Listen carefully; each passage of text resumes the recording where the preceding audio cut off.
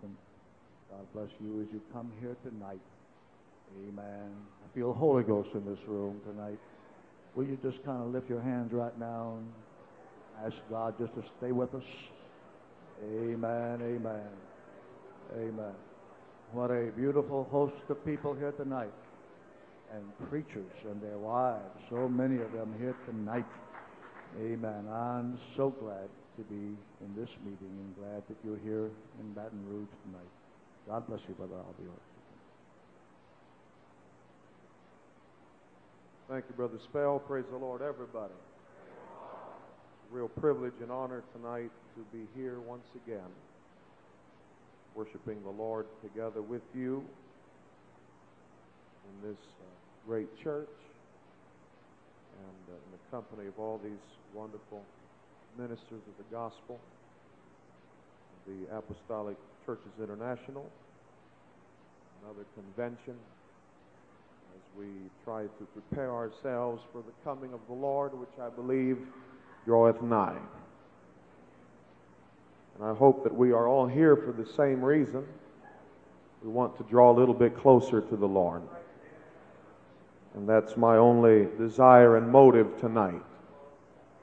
And I want to express my appreciation to all of the brethren of the ACI who are here tonight for their influence and input in my life and the many times and days that we have enjoyed together.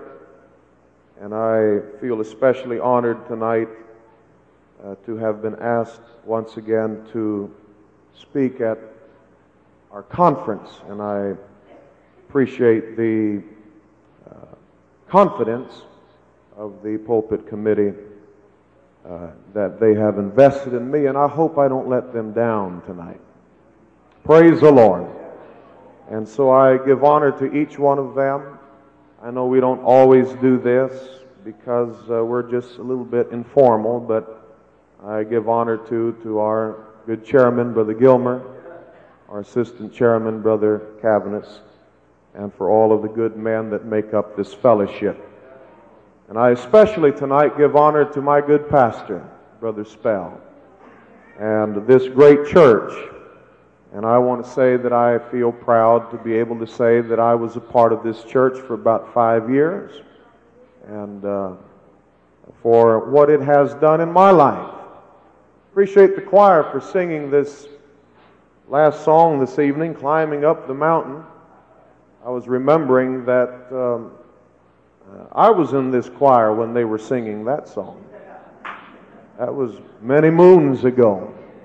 And that song has been a blessing and inspiration to me many times through the years. Climbing up the mountain, trying to reach the top. Almost finished my battle. Gone halfway and I just can't stop. If I can just make it through tonight, it'll all be downhill from here on. Amen. But we want to congratulate and salute Brother Spell on 32 years anniversary also during this conference. Praise the Lord. Well, I'm not always as nervous as I am tonight. And I am very unsettled this evening. I have a sense of impending doom. And a lot of times I have tried, the Lord being my helper, to preach in such a way that everybody present can benefit in some way from it, if at all possible. My message tonight is very one-dimensional, and so I don't know that everybody will benefit from it. But I trust that we will all have ears to hear anyhow. Praise the Lord. And even though this is an ACI convention, I do not speak for the ACI tonight. I speak for myself. And so, as Rush Limbaugh says, the views that will be expressed is not necessarily that of the station and the management and its sponsors. But they ought to be, and hopefully soon will be. Praise the Lord. Amen. But we have always been encouraged to preach without fear or favor.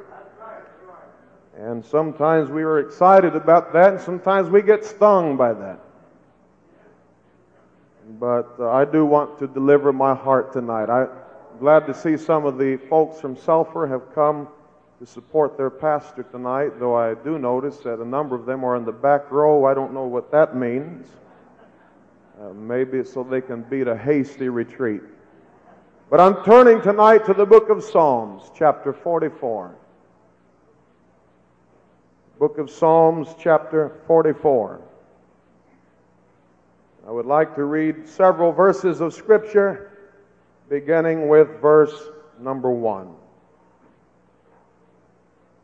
The Bible says, "We have heard with our ears, O God, our fathers have told us, what work thou didst in their days, in the times of old. How thou didst drive out the heathen with thy hand, and plantest them. How thou didst afflict the people, and cast them out. For they got not the land in possession by their own sword, neither did their own arm save them. But thy right hand, and thine arm, and the light of thy countenance, because thou hadst a favor unto them. Thou art my king, O God, command deliverances for Jacob. Through thee will we push down our enemies. Through thy name will we tread them under that rise up against us. For I will not trust in my bow, neither shall my sword save me. But thou hadst saved us from our enemies, and hast put them to shame that hated us. In God we boast all the day long, and praise thy name forever. Selah. Directing your attention especially to the first verse.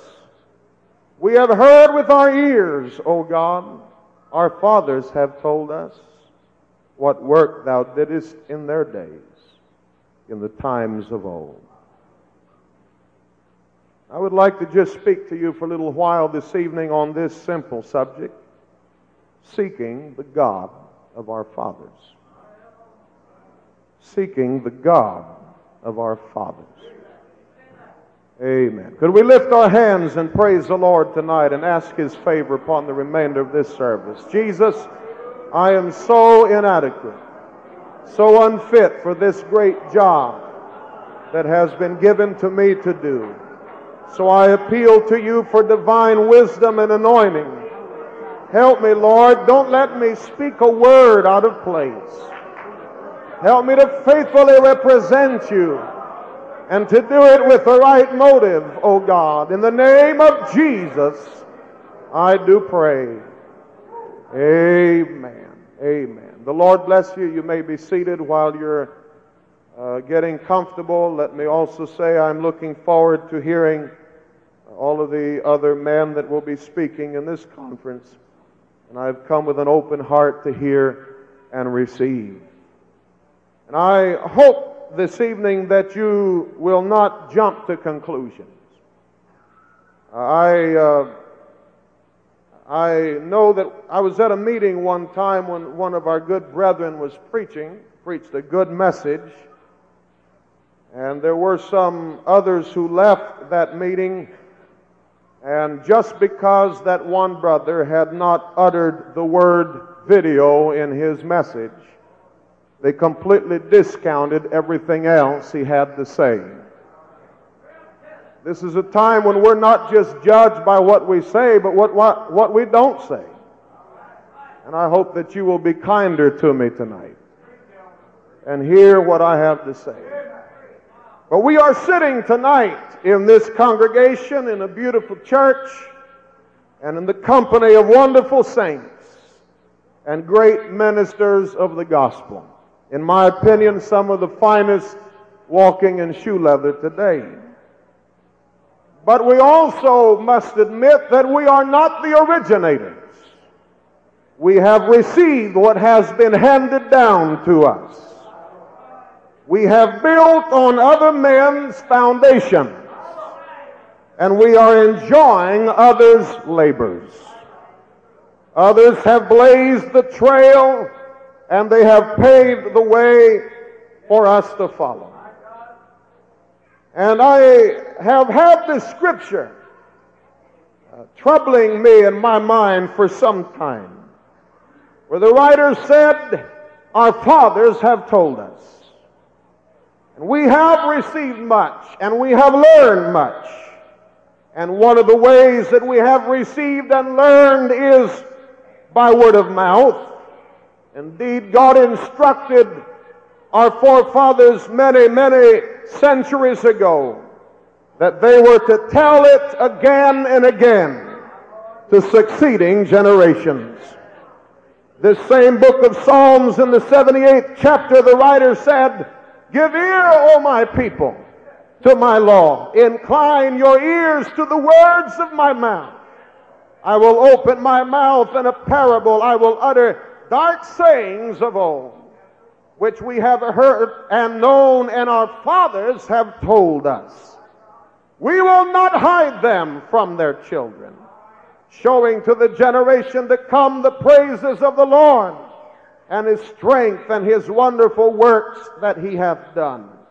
For he established a testimony in Jacob and appointed a law in Israel, which he commanded our fathers, that they should make them known to their children, that the generation to come might know them, even the children which should be born, who should arise and declare them to their children, that they might set their hope in God, but keep his commandments. God told the people through Moses in Deuteronomy chapter 6 and verse 7, concerning his commandments, statutes, and judgments, he said, thou shalt teach them diligently unto thy children, and shalt talk of them when thou sittest in the house, and when thou walkest by the way, and when thou liest down, and when thou risest up. And we all know that there are numerous indications in Scripture what can happen when men fail to do that. We're well acquainted with the passage in the book of Judges where the Bible says, after Joshua and all his counterparts died, and the generation that outlived Joshua, there arose another generation that knew not the Lord. And while we heap and pile our scorn and ridicule upon them, the fact remains that somebody failed to do what God had told them to do. Praise the Lord. Everything they did, even their feasts, such as the feast of the Passover, included songs and passages that they were to repeat year by year, which told the story all over again of the deliverance of God to his people. The monuments that they had were intended for the same purpose. The book of Joshua chapter 4 verse 21 tells about them taking stones out of the river of Jordan after they had crossed through there and made a monument, so that the Bible says, when your children shall ask their fathers in time to come, saying, what mean ye these stones? Then you're to tell them the story all over again. God did this for us. God did this for us. They not only learned by word of mouth, but they also learned by personal experience. I find that after Abraham passed on and Isaac became the patriarch, God made him to walk through the same footsteps of his father Abraham. And he found to his dismay and consternation that the Philistines had dumped dirt into many of the wells that Abraham had dug. And he had to dig them out again until they were flowing clear and delicious. Praise the Lord. And those wells had been named with names that signified experiences that Abraham had had. And the Bible said after he dug them out, he called their names after the names by which his father had called them. In other words, God made him relive the experiences of his father. Y'all with me here tonight? I think I know you know where I'm going, but you don't really know where I'm going. And the Bible tells me also about Jacob. After he had his encounter with God at Bethel, he went his way, and many years passed by, and he served really himself, doing his own thing. But now he's coming back to the land of his fathers, and the situation was greatly complicated by the announcement that Esau was coming after him with vengeance in his heart. And so it made Jacob have to find a place by himself and get down on his knees. And this is what he said: "O God of my father,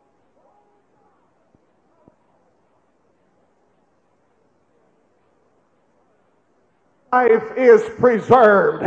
And he walked for the rest of his life with a pronounced limp, an indication of a personal experience with the God of his father Abraham and Isaac. The Bible tells me when Moses was in the wilderness and God appeared to him in the burning bush, that he called out to him and he said, "Take off your sandals. The ground you're standing on is holy ground." And Moses had this big question mark, what's going on here? And the voice then said, "I am the God of thy father. I am the God of Abraham, and the God of Isaac, and the God of Jacob."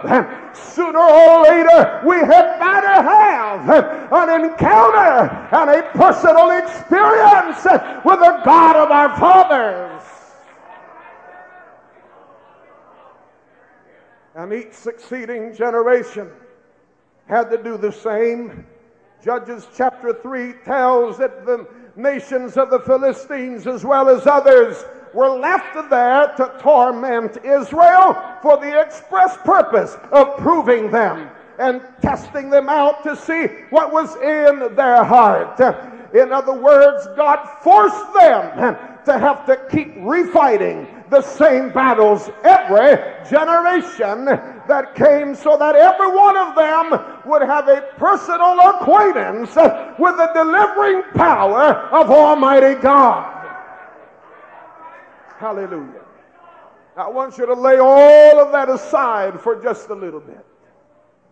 Let me talk about the times that we're in for just a moment. I don't need to elaborate. We're all painfully aware of them. We are now in a time of crisis. We may not like to admit it, but it's so anyhow. And there's many, many reasons why. And one of the foremost among them is that this is a prayerless generation. This is a generation that does not have a personal experience, an encounter with Almighty God. Let me just get ahead of myself and tell you tonight, you cannot live all of your life without knowing Him for yourself. You can't live for Him by just a word of mouth story. You've got to know Him for yourself. But we struggle to keep our churches praying service after service. I don't care how loud you scream one night and how hard you stomp.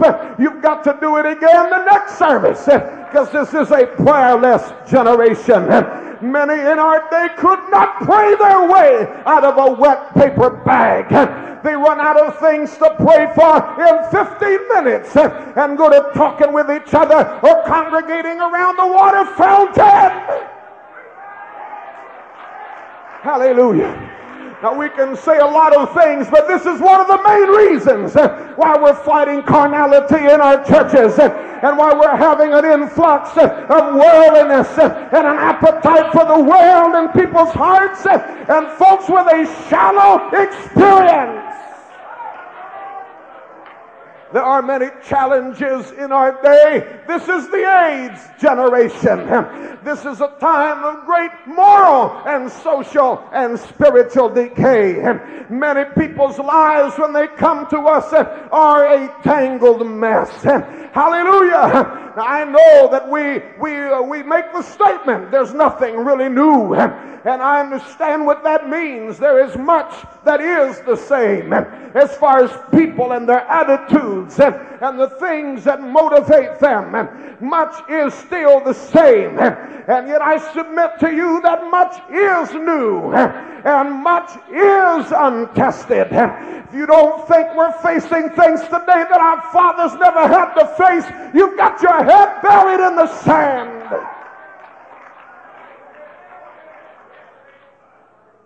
Hallelujah. And all of these things have aroused great passion and intensity in our hearts, in our zeal to preserve the integrity of the apostolic message and of the truth that we uphold. And understandably so, I hope that we can still be moved to great emotion as we defend the things that we have received. And can I just add my feeble voice to say tonight, brethren, keep on preaching your convictions, keep on preaching your beliefs, and keep on bearing your hearts. We have got to have it. Praise the Lord. But I submit to you that there are other perils of this battle and struggle and fight that we're in. And it does not all come from the threats and the menaces and the issues that we confront themselves. Praise the Lord. But we have an enemy who knows how to exploit our zeal and our fears and our emotions. Praise the Lord. Amen. I came here to preach without amens, and I'll preach without them, bless God. Maybe the last time I ever preach in our conference, but I'm going to say the way I feel tonight. Let me tell you, the devil knows if he can't destroy us one way, he will another. We have all seen this happen in churches. It's not just worldliness that can kill the church. It is spirits of envy and bitterness and strife. Churches can be destroyed and torn apart by critical spirits, fanatical zeal, and intolerance.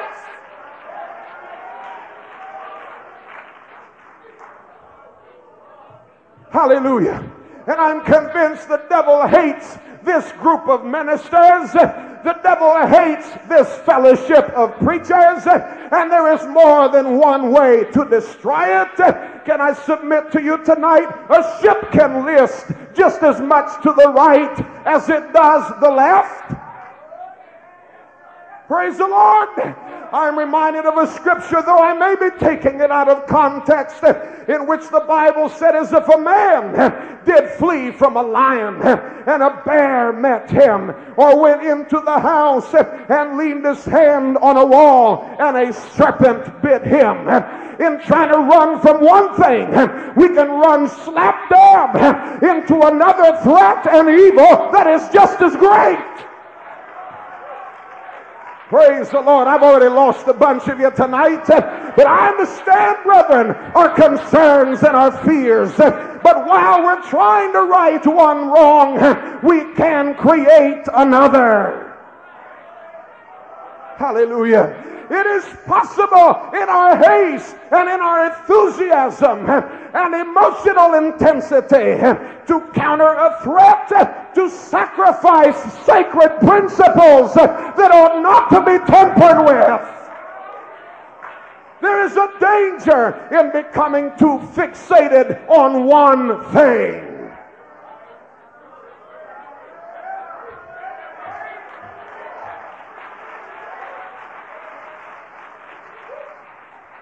A number of years ago, there was a 727 jetliner flying to the city of Detroit, Michigan. to pick up the Detroit Lions football team. It was a charter flight.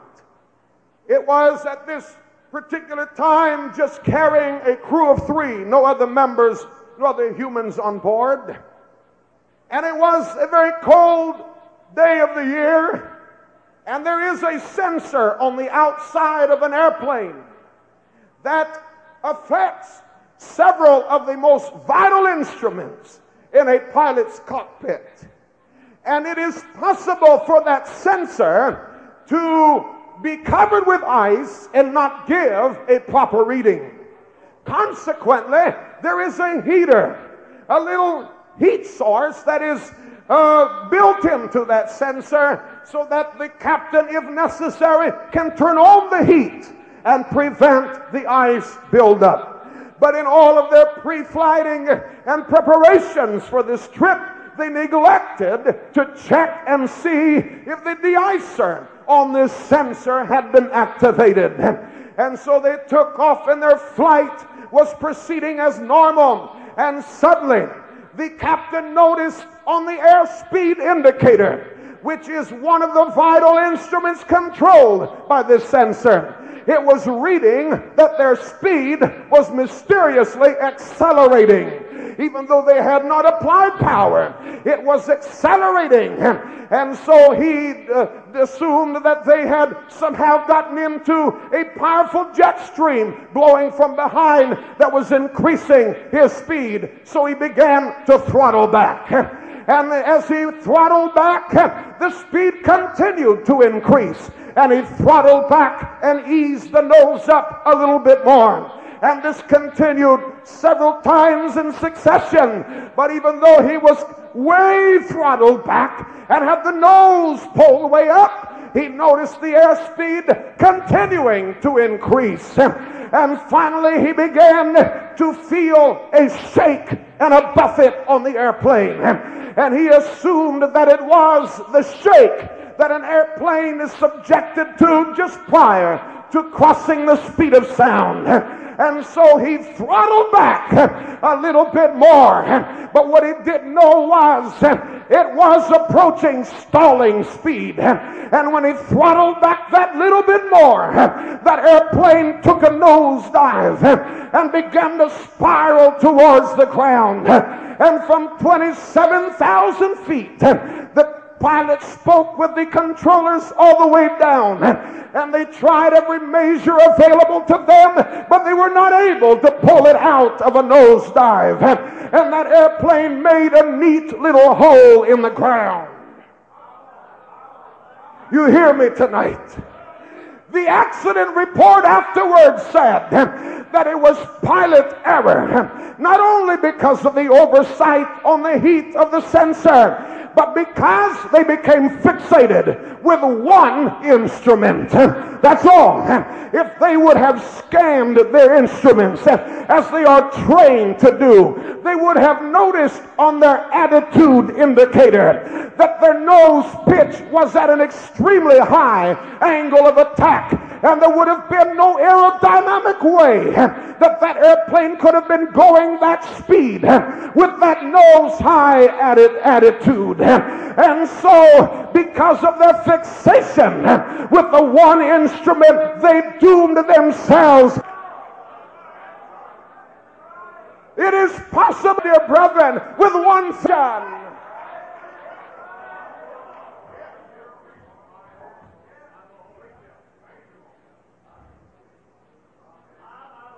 Everyone feels strongly about what we believe, and we are willing to champion and crusade our cause, and that's good. Let us not let the enemy use our fears to stampede us into losing our reason, throwing the Lord. There are things, my brethren, my beloved brothers and sisters, that can affect us in this fight.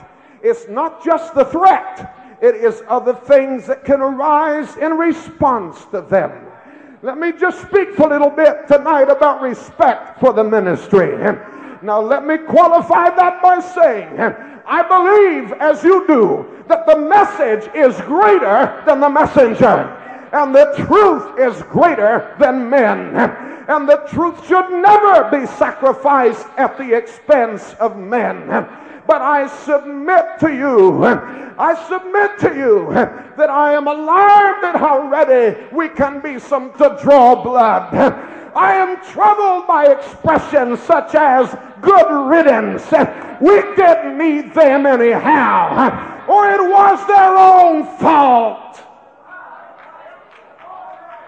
Go ahead and tighten up on me. I told you didn't know which direction I was going.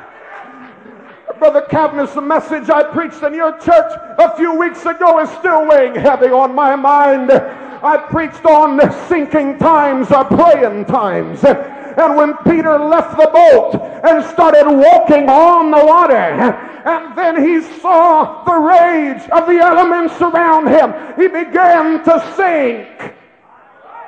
And when he began to sink, we did not hear a chorus of cries from out of the boat. Let him go. Let him sink. He shouldn't have been such a show-off. He shouldn't have been so adventuresome. He should have known better. It's good enough for him.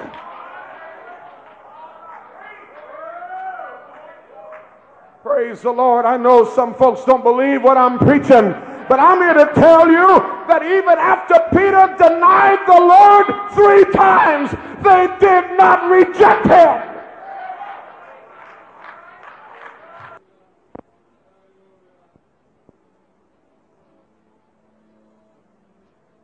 For their own shortcomings.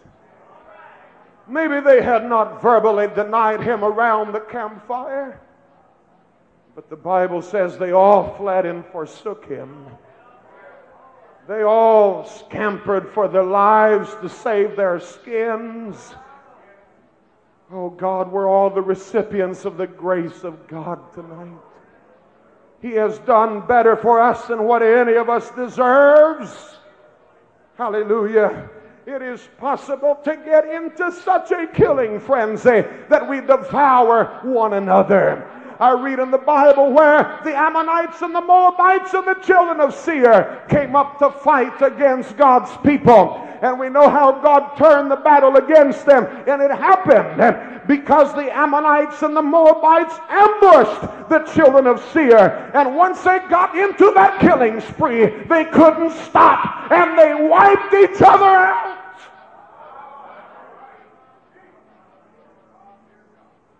We don't just reject men, but church congregations also. Hallelujah.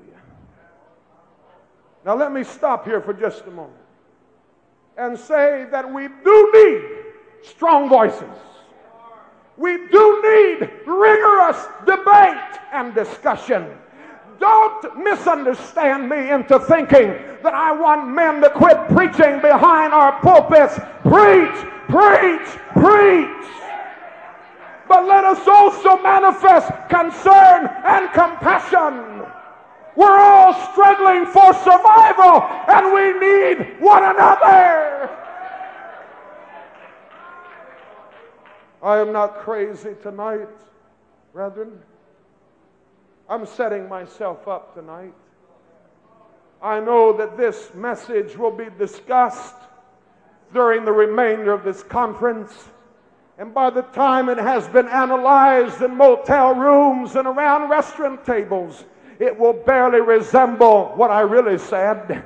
Once men add their own interpretation and put their perspective on it and add their spin, it may not at all mean what I said. But we are in trouble tonight if every effort to strike a conciliatory note and find a balance and be a peacemaker is interpreted as compromise or betraying the faith. Praise the Lord. Let me tell you what's troubling me tonight. Hallelujah. In our zeal to rid ourselves of things that we perceive as great threats to us. Again, as I said earlier, we can dispense with great principles which are sacred. One of those is ministerial ethics. We cannot dispense with that at the expense of issues. I realize there is a limitation and there is a line that has to be drawn. Hallelujah. And ethics may not be a problem where you live, but it's a great problem down in our area where it's open season on everybody's saints. When they don't even need a reason to take people out of your church and feel justified in it. It may not mean anything to you, but it means a lot to me.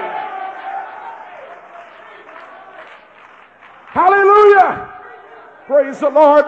We have always had differences among us, and we will until Jesus comes. But just because someone doesn't show or shows more tolerance in an area or two that I may, does not necessarily mean that that individual is going charismatic or has denied the faith, and it gives me the right to sump their saints into my church.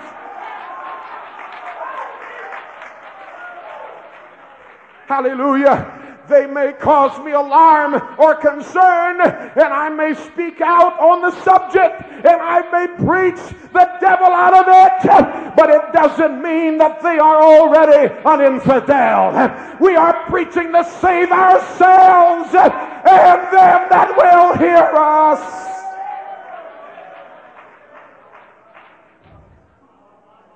Could I ask tonight if we feel justified taking saints from another church over differences in every standard? Where does it end? We're going to feel justified because one man strings up Christmas lights.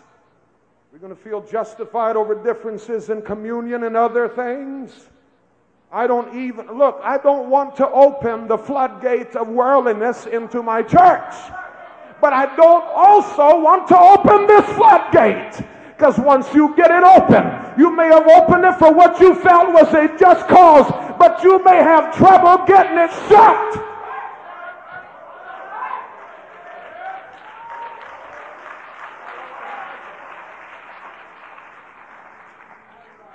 I'm not responsible for another church's saints. I have trouble enough pastoring the ones I've got. Though I've been accused of trying to pastor all of South Louisiana, just because I took certain positions concerning saints in my own church. Hallelujah. The Bible said to his own master, he standeth or falleth. We're going to give an account for those that are in our trust. And it sure is amazing that everybody else knows how to pastor your church better than you do.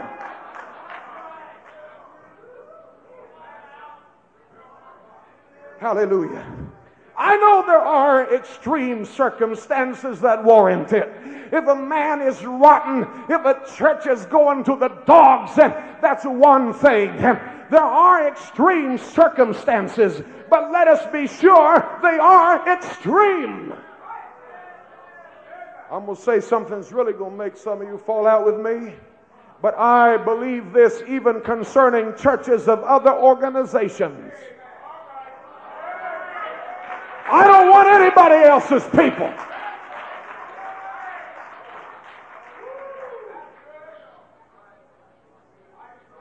Bless God, I've heard him say, I'll clean them out. I'll take every one they've got.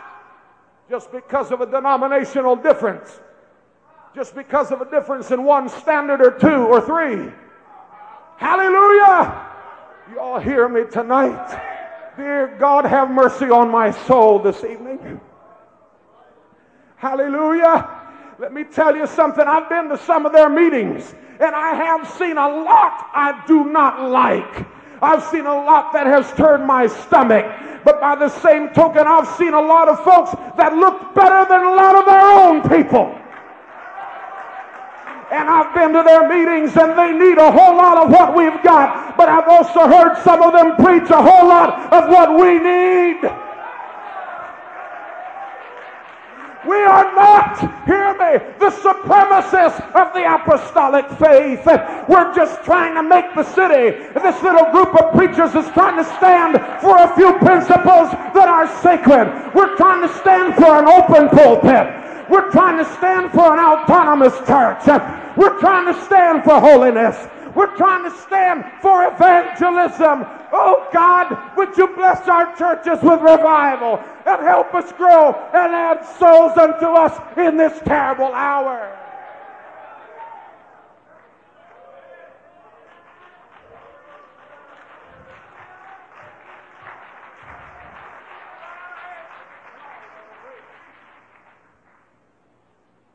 But I ask tonight, have we run out of sinners to save? We need to undermine, work against, steal, take out, and ruin a man's character so that we feel justified. Hallelujah.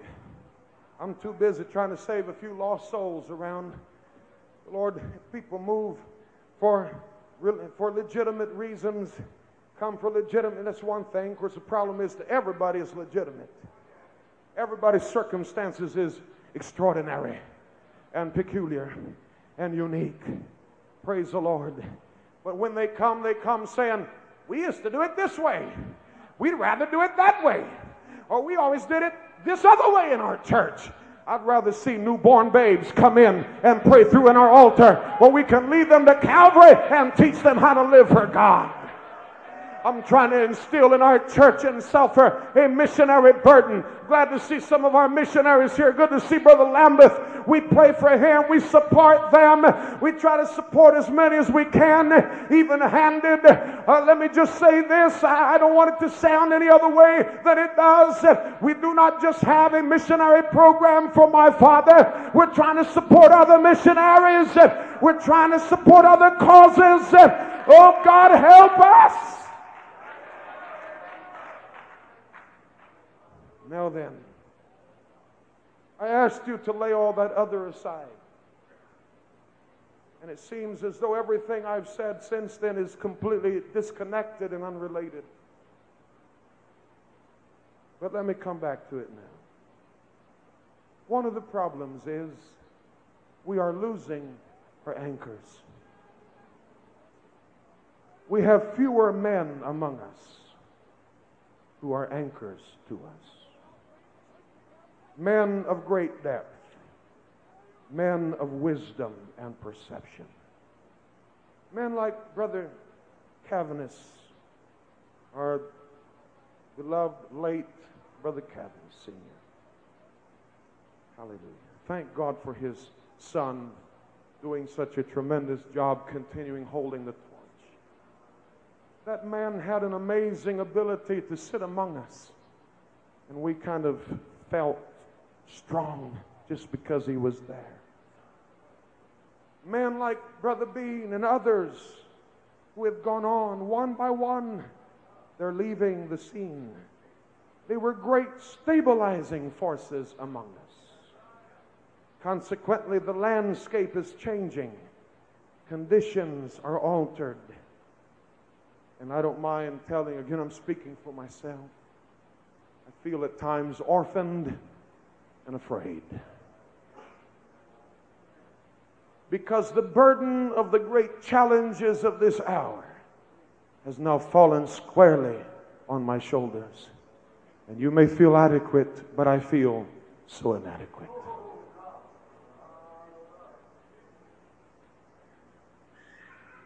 With these men gradually leaving us, I was troubled to hear the other day, I'd been at Brother Cavaness's meeting, seen Brother Jordan step up to the pulpit, kind of unsteadily.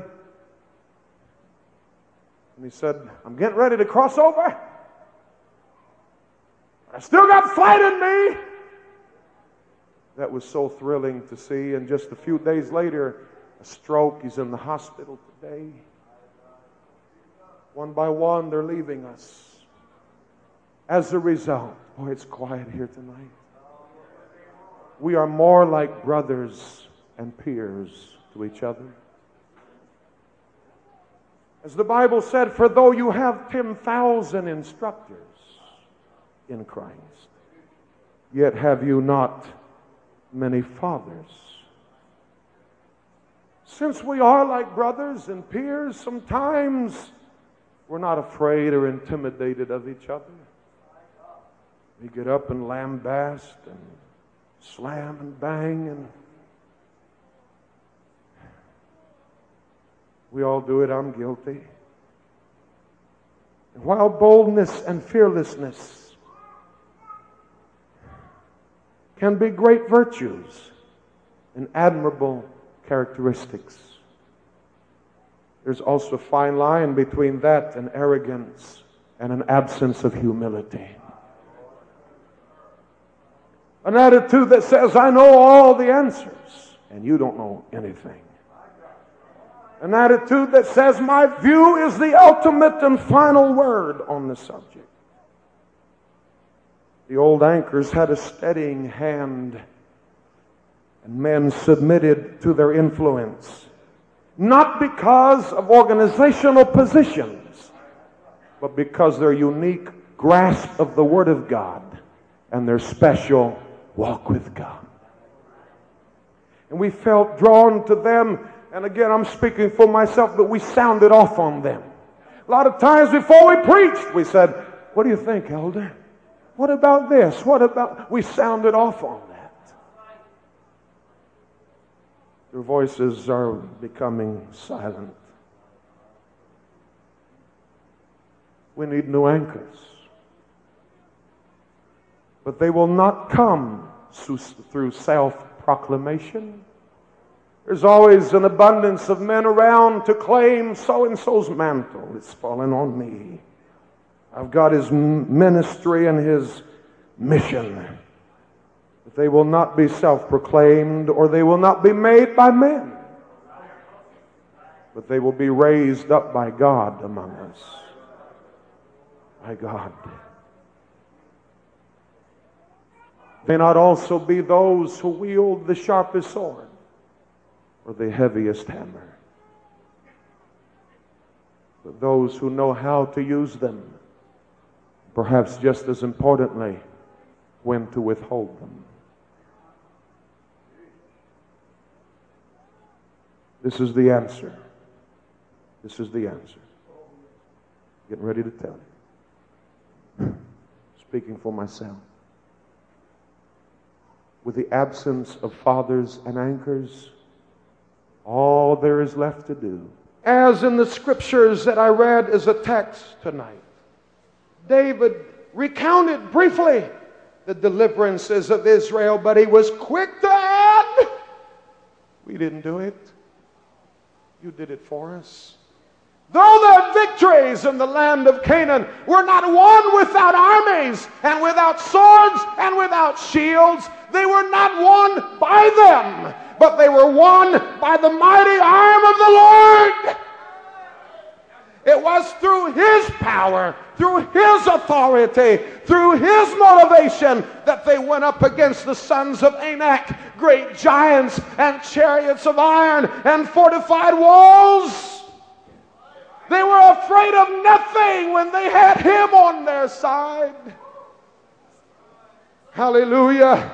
And David said it was because God had a favor unto them. I'm pleading with the Almighty tonight as just a troubled young man this evening. Would you please have a favor toward us in these last days? It was not their skill with weapons or their prowess with arms. And it will not be our swagger and our bold declarations. It will be the Spirit of the Lord moving in and through us and among us that will purge us.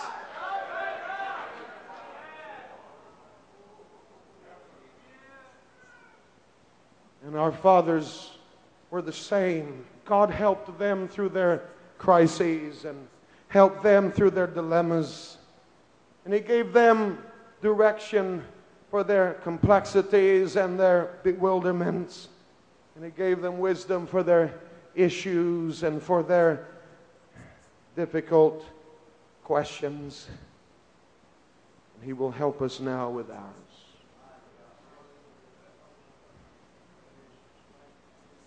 You say, but you haven't named anything. Let me tell you why. What I'm saying tonight is bigger than any one issue. It's bigger than any one threat. It encompasses all that we're trying to do for God. We have our own challenges. We have our own threats. We have our own issues. Part of the problem is, and I know some of you won't agree with this, but the problem is that some of these issues before us are not nearly as well defined and as clear as some would like to think they are.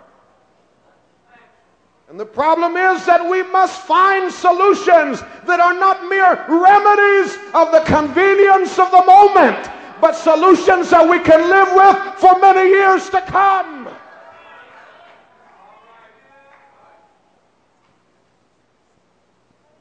I never had the privilege of meeting Brother Bean. I don't know that I ever heard him in person. If I did, I don't remember it. I was too young and too airheaded. But I heard a tape, many of his tapes that I've picked up here and there, and I heard him say on one of those tapes, I think it would be good for us to hear tonight. He said that before we take a stand in anything, we need to project it 15 years down the road and be sure that we can still live with it then.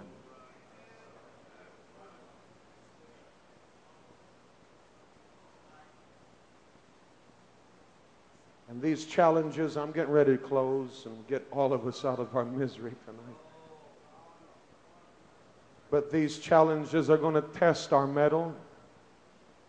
And they're going to demand the most intense soul searching and deliberation that we can muster. I admire and envy men who are always so quick and so positive about everything. I wish I was like that. I have never made a decision, hardly of my mind, of any significance, without a whole lot of agony and inner turmoil. Hallelujah. Never. In this church right here, not this building, but the old one that was out there, I spent many days walking back and forth in that empty church building, crying out to God, while I watched others just go, and they checked out the prevailing winds and went with it. Hallelujah. I'm not going to get on somebody's bandwagon just to be a part of the bandwagon. Hallelujah. And so I have agonized over everything.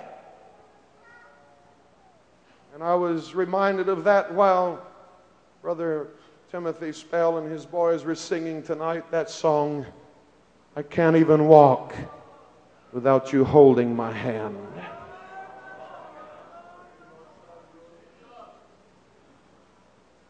Our answer tonight is not being able to brag afterwards and say, boy, I laid him low. I shot him full of holes. I whacked off a lot of heads tonight. Our answer will be finding a place, as Jacob did, under an old scraggly tree and getting down on our faces and saying, oh, God of Abraham, God of Isaac, where are you? God of my father that has helped him through all those years, I need you now. I am not so proud as to think I've got all the answers and I know all the solutions. I'm trying to steer my little church through troubled waters. So we all stand this evening.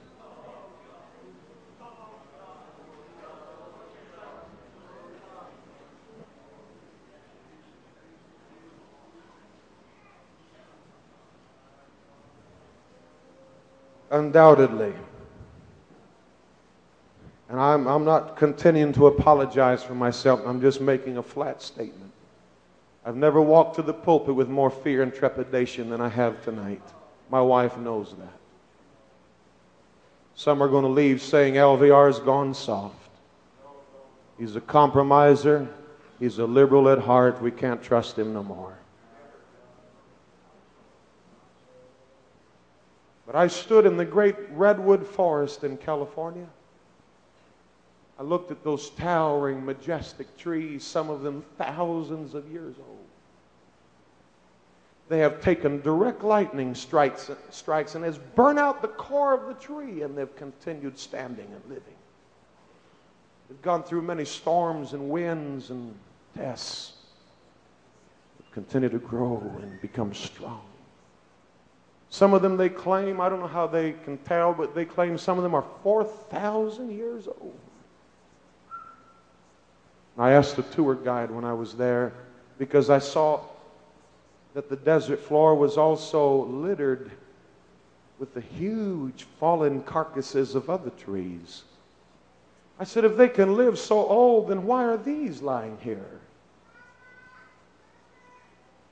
I said, what is it that causes a redwood to fall? If a lightning strike can't do it, if wind can, what can cause a redwood tree to fall? And he said, when they grow out so far in one direction, they become overbalanced. Then they fall.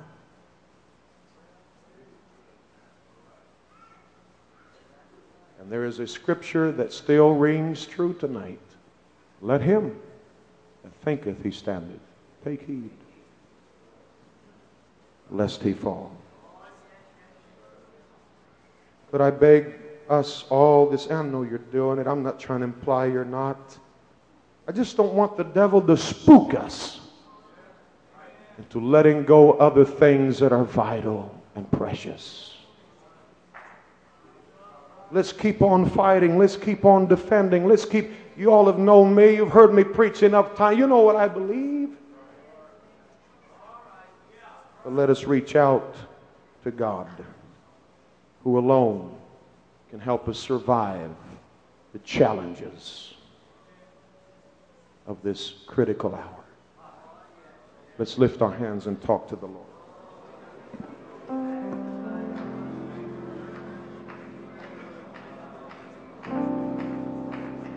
We need to hear from you.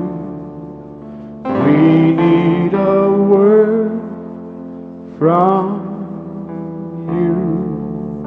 If we don't hear from you, what will we do? Needing you more each day. Show us the narrow way. There is no other way. Yes, Lord. That we can go. Jesus. We need to We need to hear from him. We need a word from you. If we don't hear from you, what can we do? Needing you more each day. Help us to find a way. There is no other way that we can. The close of this service tonight. Amen. I appreciate hearing the Word of God this evening. Every preacher here will have to admit, amen, that God is talking to our hearts this evening. We have an open pulpit. These men know this. Every man that's going to preach here is going to preach, amen, his heart to us. As Brother Timothy sings it again, I would like for every minister in this building to come to the front for just a few moments. We've got to get it for ourselves. I thought as Brother Alvear was preaching, I have grandchildren here tonight. Amen. Fifth generation Pentecostals. Fifth. Amen. God help us to remember the God, amen, that brought our grandfathers, amen, gave him this wonderful message. Come on, ministers all over the building. Come on. From you. Come on. We need a word. Preachers first, then saints come and stand around here. From you, what can we do?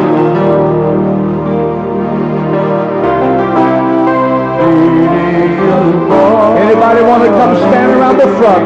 Come on, sisters over here. Come on, church. There is no other, and we can Oh, Jesus. Lord, Lord, Lord. We need a word from. Come on, church. We need a word. Come on, church. Let the Holy Ghost do something, Lord. We don't hear. Come on, church. Get as close as you can to the front tonight, will you? Come on, hallelujah.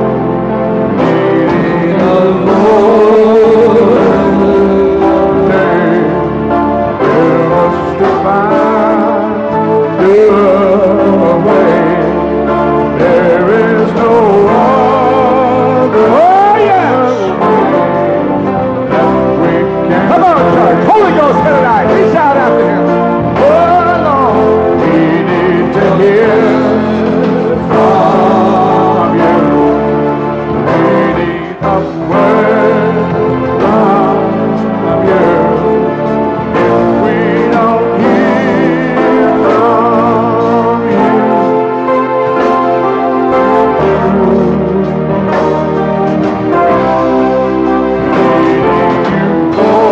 glory each day. Help us to find another way. There is no other way. Come on, church. We can learn. Hallelujah. We need to hear from you. Come on, church. We need Let the Holy Ghost touch your heart tonight. if we don't hear from you, can we live? Needing you for each day. Yes. Help us to find our way. There is no other way that we can live.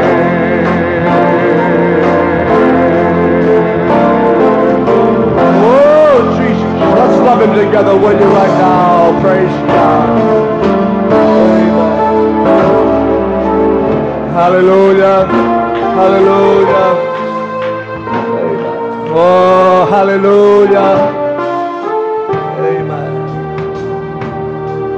Amen. I feel like that we're going to be richly blessed. Our hearts will be touched this week.